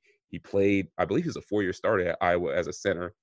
So he's the OC. So he's calling out Doyle, the strength and conditioning coach, and Ferentz. He goes on to say, "Things won't progress until those two fix themselves. They know they are a problem. Kurt Ferentz isn't. I respect Coach Ferentz wholeheartedly. It's the others in the building." And then another person who actually plays in the NFL, Amani Hooker, he plays for the Titans. He's a DB. He tweeted on top of that, "I remember whenever walking into the facility, it would be difficult for Black players to walk around the facility and be themselves, as if the way you grew up was the wrong way or wasn't acceptable. And that you would be judged by that and it would impact playing time." So what it sounds like to me is, because these kids couldn't voice their opinions on social media because of the ban, they essentially were basically trapped where nobody had any surveillance on them on what was going on. So I feel like maybe what the Black players are trying to say is the university knows we don't have a way to reach out about it, because really social media is their only way to put their version of the story out without a spin on it. Because you think if you go to the local reporters or the local, sports column, and it's in, I don't know where they're located, but they're in Iowa, wherever they're located, that they're going to believe, some regular Iowa player or, the Ferentz family. Like, it's probably not going to be in your favor. So the fact that their only voice is banned and silenced, I can absolutely see how Doyle and maybe Brian Ferentz, the OC, could take advantage of these kids in that way. Yeah, I didn't know that about their social media ban. And so do you think, like, I think Iowa's made the right move in terms of putting him on leave, and that allows them time to look into some of the things that you have mentioned, to speak with the players currently and former players, before they make a decision on his job. And, both you and I, we never want to see, people fired, coaches fired, but, there's certain situations Where it calls for that. that calls for it.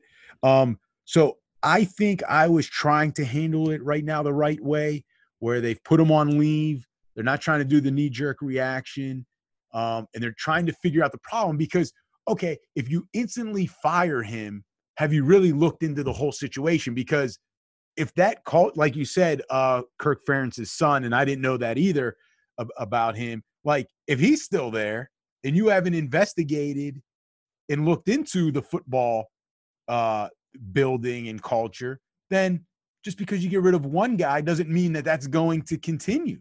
And you brought up a good point. It doesn't mean it's going to be discontinued.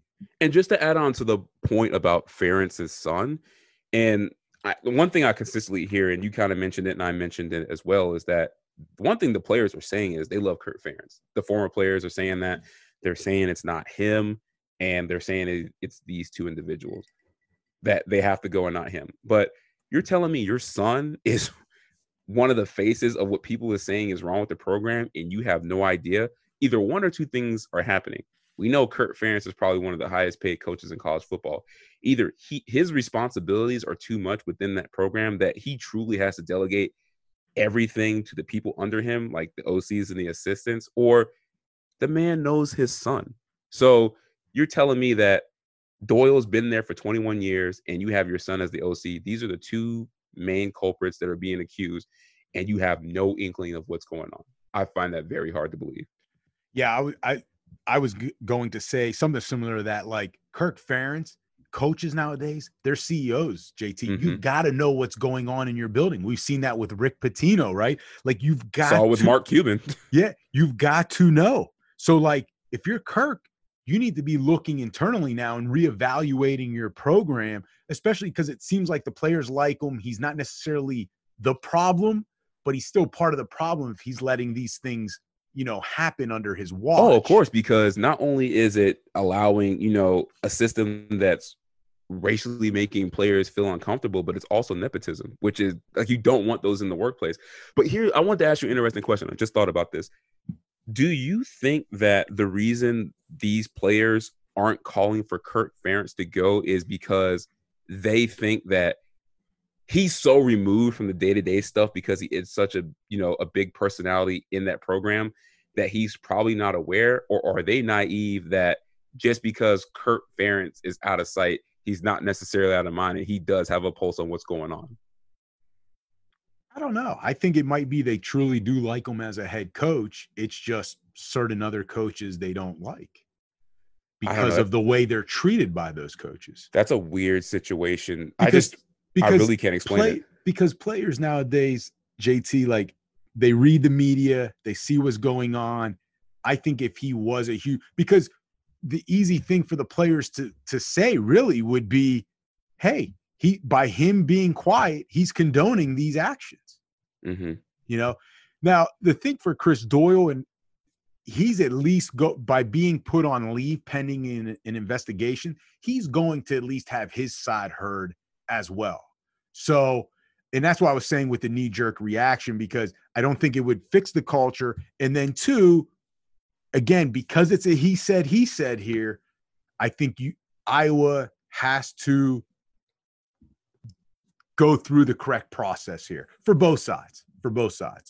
I agree. But two things before we move on to the next topic. Words of warning for Kirk Ferentz. One, be careful what decision you make on this, because George Kittle came out quietly, I want to say over the weekend maybe, and sort of backed what these players were saying. He said he understood. One. Two, all I got to say is, Joe Paterno, be careful, because if these players are telling the truth and you decide to keep not only your son, but Doyle, and this continues, you will be fired. Yeah. And it'll be a bad situation for sure. Going on to let's get baseball involved here. Torrey Hunter last week said on ESPN's Golic and Wingo that he had been called racial slurs in Boston 100 times, which prompted him to include in every contract he says he ever signed to have a no trade clause to Boston. Now, JT, will this be a bad look for the city of Boston and Boston sports moving forward, particularly in trying to attract big name free agents or even being able to sign their own, big name draft picks? Damn. Boston is that bad. He had a no trade clause in every contract he signed. So JT, in doing our research, he's not the only player to ever do this. Multiple players have done this. Now, multiple baseball players or multiple athletes in general? Multiple baseball players. Now, I don't know which ones exactly because the list was very general in terms of. But he ain't the only one. There was two things. There was either this was in the contract or they came out and said they just didn't ever want to go there. Some of the guys we've known back in the 90s, Albert Bell, David Justice, Gary Sheffield. Now, I don't know which one specifically have had this in the contract, but Torrey Hunter is definitely not the first one, supposedly. So sorry to cut you off, but no. You actually helped me with the point that I was going to make. And I was going to ask you a question, and I think you answered it for me, because the question is Boston in trouble? And my initial response was, I'm not sure if this is a bad look for Boston sports as much as is it a bad look for Boston baseball. So, because you tell me if I'm wrong, I haven't heard like Celtics players or Patriots players come out and, say like they don't like playing there. So let me get to that. So Bill Russell wrote a book and he called the city. Now, remember, Russell won multiple titles here, right? Mm-hmm. Like he called the city a flea market of racism. I've heard. So we both heard in our lifetime that Boston has a serious issue in history with racism. We've heard that. But you've asked, is it beyond baseball? And so Bill Russell, Celtics, another Celtic player when he was a rookie, D. Brown, was held at gunpoint. They pulled him over, thought he was fit the description of like a robbery. And the Red Sox, just to go to give some context to the baseball side of it, they were the last MLB team to field a black player. I was gonna bring that point up. 1959, I believe. I was gonna bring that point up. That's a very good point. And I think Boston does have an issue with racism because obviously we've heard too many reports of that. And when there's smoke, there's fire. But the reason I brought that analogy up of is it a baseball Boston thing or a sports Boston thing is because exactly what you said. The former owner, their history is as a franchise is sort of rooted in that was 12 years after Jackie Robinson crossed over. Like they were, like you said, the last person to have a black player on their team. So that kind of goes hand in hand. You think about it, that was 19 what? Well, you said as far as the Red Sox, I believe that was 1959. So that's really not that long ago. So there's people that are still alive that are probably going to the games. They probably have the next generation that probably felt that was the right move when they didn't sign the black player that are still going to those games. And it's not just Torrey Hunter. And I didn't even know some of the other players had that in their contracts. This just gives credence to Adam Jones from the Orioles when he said that, all these things in 2017 happened to him in Boston. People were saying racial slurs to him in the stands. They were throwing peanuts at him during a game. I almost forgot about this. Do you remember that same year in the middle of a game, somebody put a sign over the Green Monster saying that racism is as American as baseball? Like they put that over the Green Monster in the middle of a game during a day where they were celebrating like the military veterans. So that just lets you know and I read what Torrey Hunter said. He was basically saying, I didn't want to go there, not because of the players. Like the players were okay. It's the people in the stands. And I think it's just the culture that still is surrounded in the Boston Red Sox history because we're really not that far removed from it. And I'm drawing a blank right now. The former owner's name, Tom Yawkey, that's his name. So Tom Yawkey in 1959 did this. That's not that long ago. And you see that things that the Red Sox have done to sort of change that culture and remove themselves from that era is, you remember when he had a street named after him, like I think outside the stadium was Yawkey Way or something. Yeah, and they changed Yawkey Way. Yeah, they changed it to, I forgot what it was, but they changed it to something else just because that just shows you that they know they need to move on from this, because the more they embrace the past, like those generations that have been rooted in, they believe what Yawkey did was right, they're still coming to the games, and you got to break that cycle. So I think that's what's going on, and that's probably why the Red Sox have such a bad rap within baseball, is because I believe it truly is the fans, because that's how their franchise was built. That's what it's rooted in.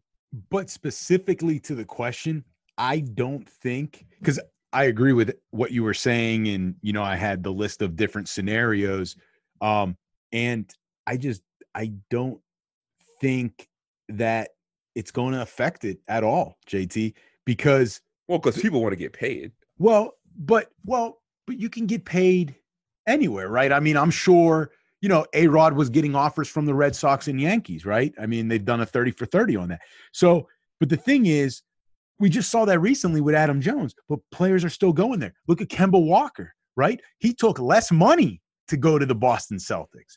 So until star players stop going there, like, it won't change with Boston fans and how they treat black players, plain and simple. Whether maybe not so much on their team, but the opponent. But I think think about Adam Jones, star player still at the time.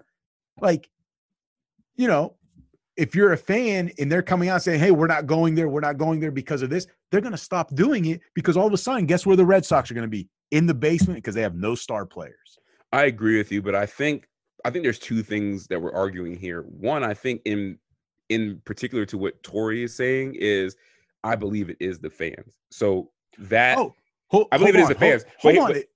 Yeah, I mean, we're on the same. I know why Torrey Hunter put that in there. It's not because they're not a good team or an organization. It's because of the fans and the way he's been treated in particular by the fans. But I think it goes to, I agree with you 100%, but I think it goes to, like, you're like, oh, Kemba Walker signs there. I think that, yes, there's probably racist Boston Celtics fans too, but I just feel like NBA fans are a little bit, that's a different demographic. Like, they're probably a little bit more. Hold on. Don't go there, because we've had multiple occasions on this show where we've talked about Utah Jazz fans. So you're kind of bordering the line that Celtic fans are similar to them now. So now don't switch up. No, I'm not. But basketball fans are different than baseball fans, because you got to remember something with basketball fans. They're much closer to the players than baseball. Unless you're on the dugout in baseball, players can't hear you. Even if you're on the dugout, they can't hear you because they're inside the dugout. Basketball I agree with you. I guess the point I was just trying to make was, I think the difference between the Red Sox fans and the Celtics fans, I think there's a difference, but I do think that Boston overall does have an issue with it. But I guess I got to answer the question. Will it affect them? I don't think so, because guys are still going to want to get paid. Yeah. I think, like I said, if Kemba would come out, and if this was truly something that bothered the players, he came out and said he loved Boston and wanted to stay. If when he was making his decision, he said, you know what, I'm not going back to the Hornets. I have this offer from the Celtics, but you know what? I'm not going there either. I'm taking the same amount of money and going to the Cavs. And the reason why I'm not going to Boston is because of the way they've treated black players in the past. That would send the message. I just think that the way that people hold regard for basketball players and how they hold regard for the game of baseball is different, just because of the historical context of those two sports. So that's a good point. Yeah. I would say you're right there. Yeah. So let's go to a sport that people claim we never talk about. Let's go to soccer, and most importantly, the MLS. So this story essentially, to me, came out of nowhere. So the LA Galaxy released midfielder Alexander Katai, that's Alexander with a K, last week after his wife posted a series of messages on social media that the club described as, I quote, racist and violent. In a since deleted IG post, his wife T wrote multiple profane captions in Serbian calling out on police to, quote, kill those that were protesting for racial injustice and described them as disgusting cattle in another post. T also deleted a tweet that showed an apparent looter holding up a Nike box, to which she replied, "Black Nikes matter." Alexander, of course, responded with, I quote, "The views are not one that I share and are not tolerated in any family," and he strongly condemns white supremacy, racism, and violence toward people of color. And he threw out the standard Black Lives Matter comment and ultimately took responsibility for the situation. My question to you is, should he have been released because of his wife's actions? So, man, JT, we've talked about this off air. I was going back and forth on it in terms of that specific question of him being, released by the team, of whether that was fair or not. Because technically he didn't post that stuff on social media himself, right? He is having blame put on him and taking actually more so the consequences for something someone else did. Now, granted, it's his wife. So when we talked about this off air, and we did that yesterday, and I really wish we would have had that debate. I wish we would have recorded that conversation. And right now, but we didn't, right? Because you actually had me flip my position. Because originally I was saying, I don't think, even though I wasn't 100% sure, I was saying I don't think he should be let go because of the actions of his wife. Now, with that said, you made a really good specific point. So if you could re-explain that, not only to me, but more so to the fans, so how eloquently you did, for me, that way they can see why I've flipped on that. Absolutely, man. I'll be happy to say this again. So the conversation that we were having, you initially made a good point that, hey, he necessarily shouldn't be fired because of something that he didn't do. And, you made a good point about how that can start kind of a slippery slope effect in the future.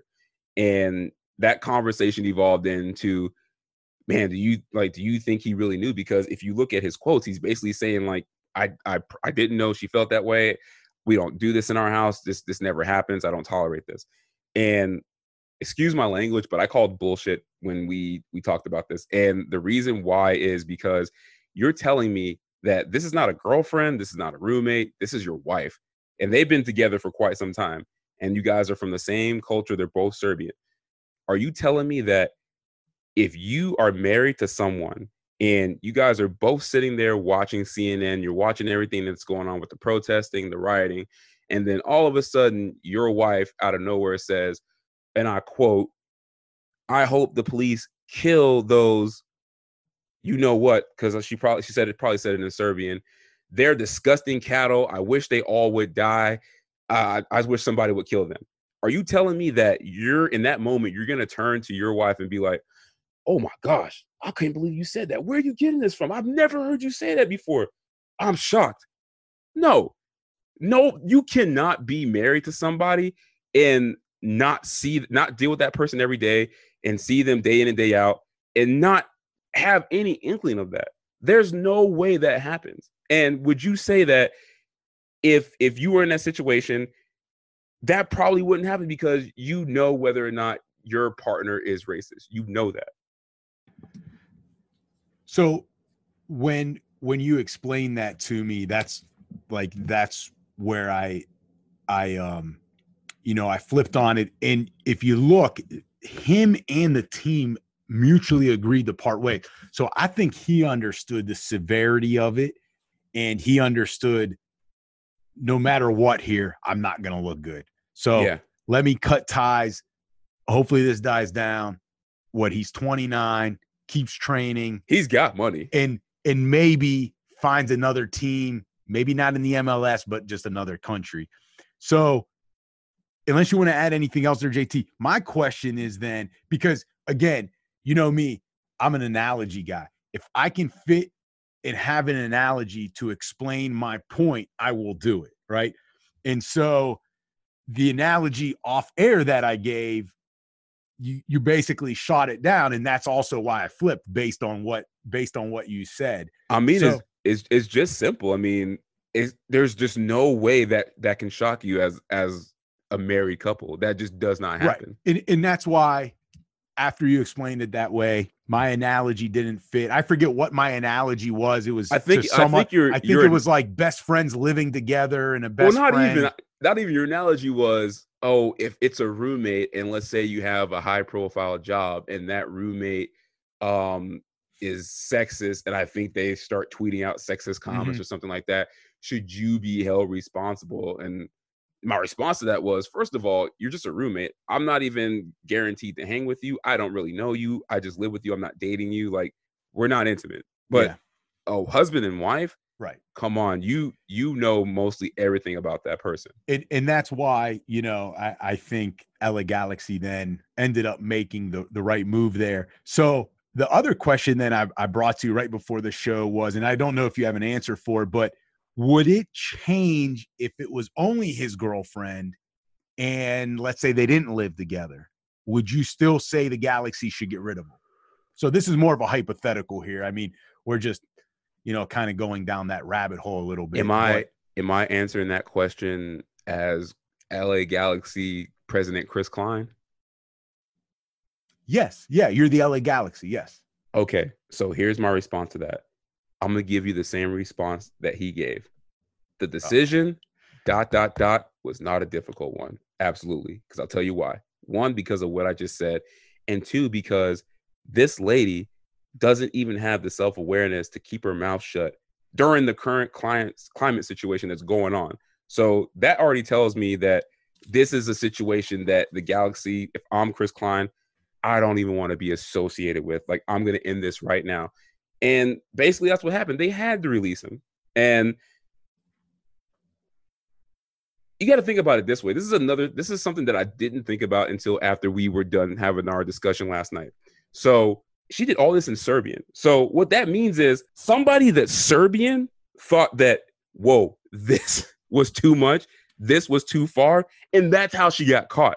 So she didn't even read the room enough to realize not only is it not okay to be a racist American, you can't be an international racist either. And to me, that's the telling part of why I feel like the LA Galaxy, they move so fast that like they caught an international racist. Like, no, we would have never known what she was posting if me and you would have saw those comments. Right. And to be honest with you, I think that speaks volumes of who she is as a person. And I think it says a little bit about the Serbian culture. And I'm just speaking, based on my personal conversations. I've had friends that are Serbian, are Serbian of Serbian descent. And, they've told me in personal conversations that they believe that their own culture, like, will act in a racist manner at times. And you take that to the point of what I was saying about there's no way he didn't know. You guys are from the same culture. They're what, like late 20s, early 30s. Like, they're very close in age. They've been together for a while. I've had personal experience where people have told me like this is a part of the culture. And then you look at the history of the Serbian culture with, like the civil wars and the ethnic cleansing with the Bosnian genocides in the early 90s. Like, to me, it wasn't a shock, but it makes sense why maybe she said some of these things. And they had to let him go because keeping him says that they're behind him and they're behind what his wife's comments were. And trust me, the LA Galaxy don't need that kind of smoke right now. So speaking of more sports figures, then we've heard from a lot of athletes and fans, like we just talked about, family members in a lot of different sports, as well as coaches, owners, and teams in general. So JT, who were you surprised by the most of who has spoken up? I'm actually surprised by a lot of people because it feels like everybody has an opinion and they want to come out and talk. But I'll give you my top three. My number one is actually, it's twofold. It's the University of Minnesota and head coach PJ Fleck. So they're in, Minneapolis where all this is going on. PJ Fleck came out and called George Floyd's death indefensible. And then before he did that, the University of Minnesota terminated their contract with Minneapolis PD. So they really came out really fast and said, look, like, we don't stand for this. We're distancing ourselves from them. We're no longer going to use them for anything. So to me, that was probably my number one on the list of people that spoke up, and I was really shocked about. Two is probably Michael Jordan, because, you know, we talked about this before. He normally doesn't speak up on social issues, and he donated $100 million to, you know, social justice initiatives. Yep. So to see Michael Jordan speak out on something like this is something I thought I would never see in my lifetime. So it was good to see him, you know, better late than never, come to the table.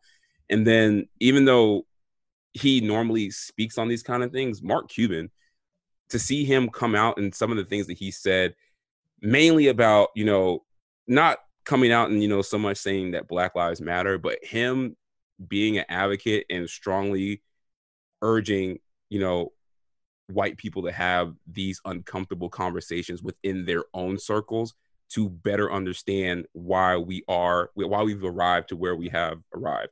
So him doing that, and also him going out and protesting and marching, like, I think I posted this on social media when I saw it, to have a billionaire out there marching within a protest for this, like, to me, that is something I never thought I would see. So that speaks volumes. And then for him to, you know, kind of put his own people on blast and say, you guys need to have these conversations, I think that's something that shocked me as well. So I really appreciate him doing that. So I've got Roger Goodell, because just I figured you'd put him. Actually admitting the NFL was wrong, in that they have neglected listening to their players. I think that I was surprised by. I mean, to answer the question, that was surprising to me, and I had mentioned that earlier. And then I don't know so much surprised, well, maybe a little bit surprised on this for this person, but more so impressed. And, you know, I never give MJ a lot of credit, but I agree with you there. Donating $100 million, I think it was the Jordan brand is doing that. So I don't know if that's his money personally, but it's still the Jordan brand, which is good. But then I don't know if you heard, JT, they dumped the security company CPI as a sponsor this past weekend, based on the comments the CEO made in the email.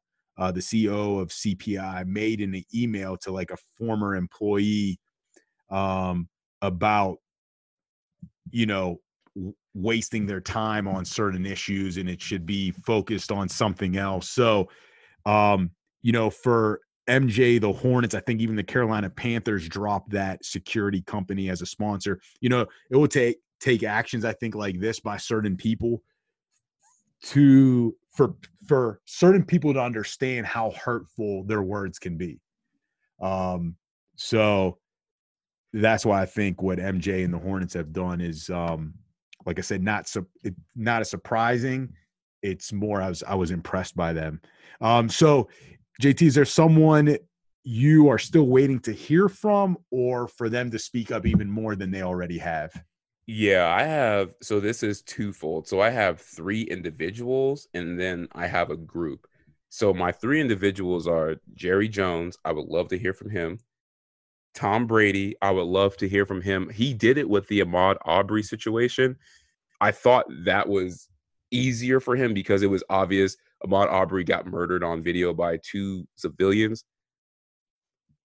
I think that was easier for him to come out and condemn, but I want to see Tom Brady come out and lend his voice when the situation nationwide and worldwide is so volatile right now, where everybody's either you're on this side or that side.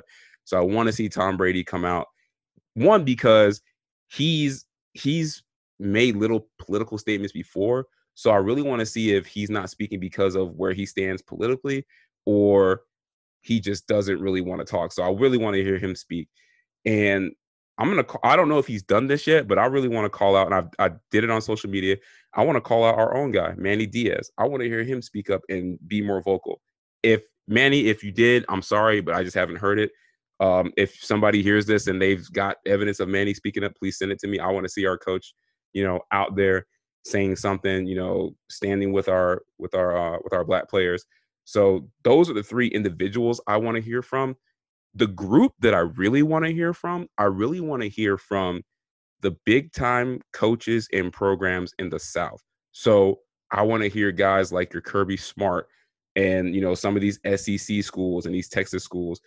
I want to hear them speak up, and I want to hear their opinion, because whether people think about it or not, most of these coaches are coaching a majority of Black kids on their roster. So this is affecting them more so in the South, that this is affecting them on a day-to-day basis, because they probably experienced what happened to George Floyd and Breonna Taylor and Ahmaud Arbery in some capacity in their life. So this is for sure affecting them. So I want to see how long they stay silent, because it speaks volumes to their players. Also, too, I don't want to cut you off, but I want to read this because I almost forgot. Todd Herman, I want to give him credit, the coach for Texas football. He had a very, very, very good quote. Did you see what he wrote? No, I did not. So go ahead and give me yours that you want to hear more from, and then I'll read this at the end once I find it. Okay. I really only have one, and in fact, they did speak up right before we got on air. But that was the MSG company. All right. It was the company that owns the Knicks and the New York Rangers. And they finally made a statement on Tuesday. And I wanted to see basically if James Dolan would say something, because I don't know if you remember. Because he already said he wasn't. Right. Because last week he wrote to his employees that, and I quote here, "As companies in the business of sports and entertainment, however, we are not any more qualified than anyone else to offer our opinion on social matters."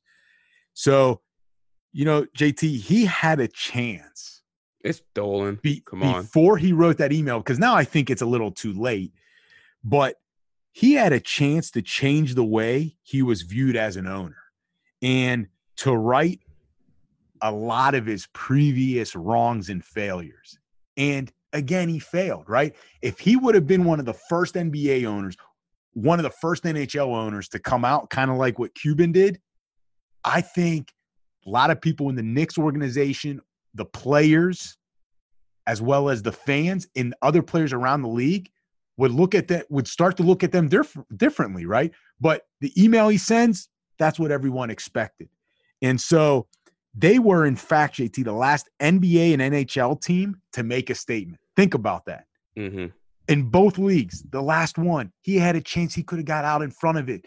It was, it's New York. They called him out, and he gave a response saying that I'm not qualified to answer it. So you basically put your foot down. Right. And now it's come to the point where you had to make a statement, but guess what? It's going to get lost. That statement gets lost because I'm not even trying to be funny. The man literally could have said Black Lives Matter, and that would have been enough for James Dolan. Right. Like that would have been huge. But then, he could have taken it another step. But anyway, now I don't know if it's too late, but if he wants to make up for that, he should be the owner at the forefront of action for change for both the NBA and NHL. But I don't think he's going to do it. So, that's so I've found this quote, and we're going to finish on this because I think this ties into my point about Dabo Swinney and some of the coaches that I want to hear from in the South, especially. So Tom Herman, who's the head coach of University of Texas football, came out and said this. Can the average, and this was in response to the George Floyd killing, can the average fan relate? No, they can't. There's a double standard, maybe a little bit. We're going to pack 100,000 people into DKR, that's the stadium where Texas plays, and millions watch on TV that are predominantly white. Not all of them, certainly, but most of them white. We're going to cheer when they score touchdowns, and we're going to hug our buddy when they get sacks or an interception. But are we going to let them date our daughter?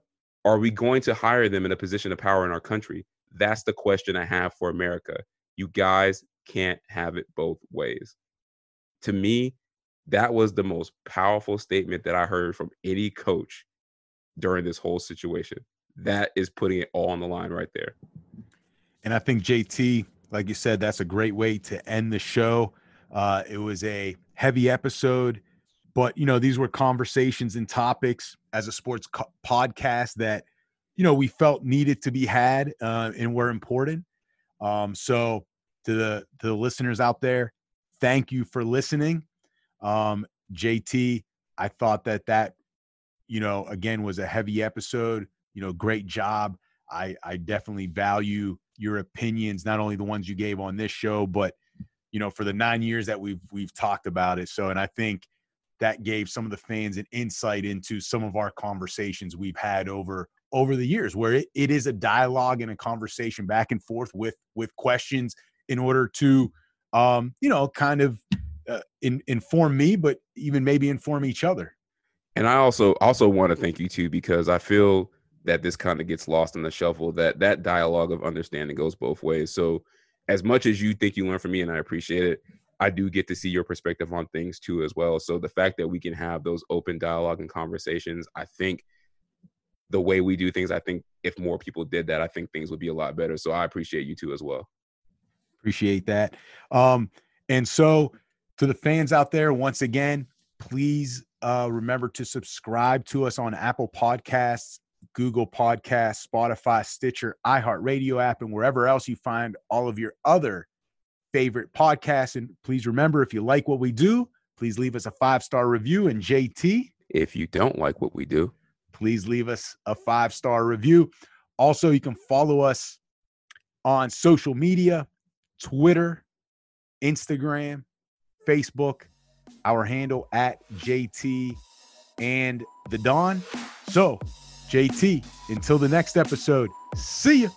Peace.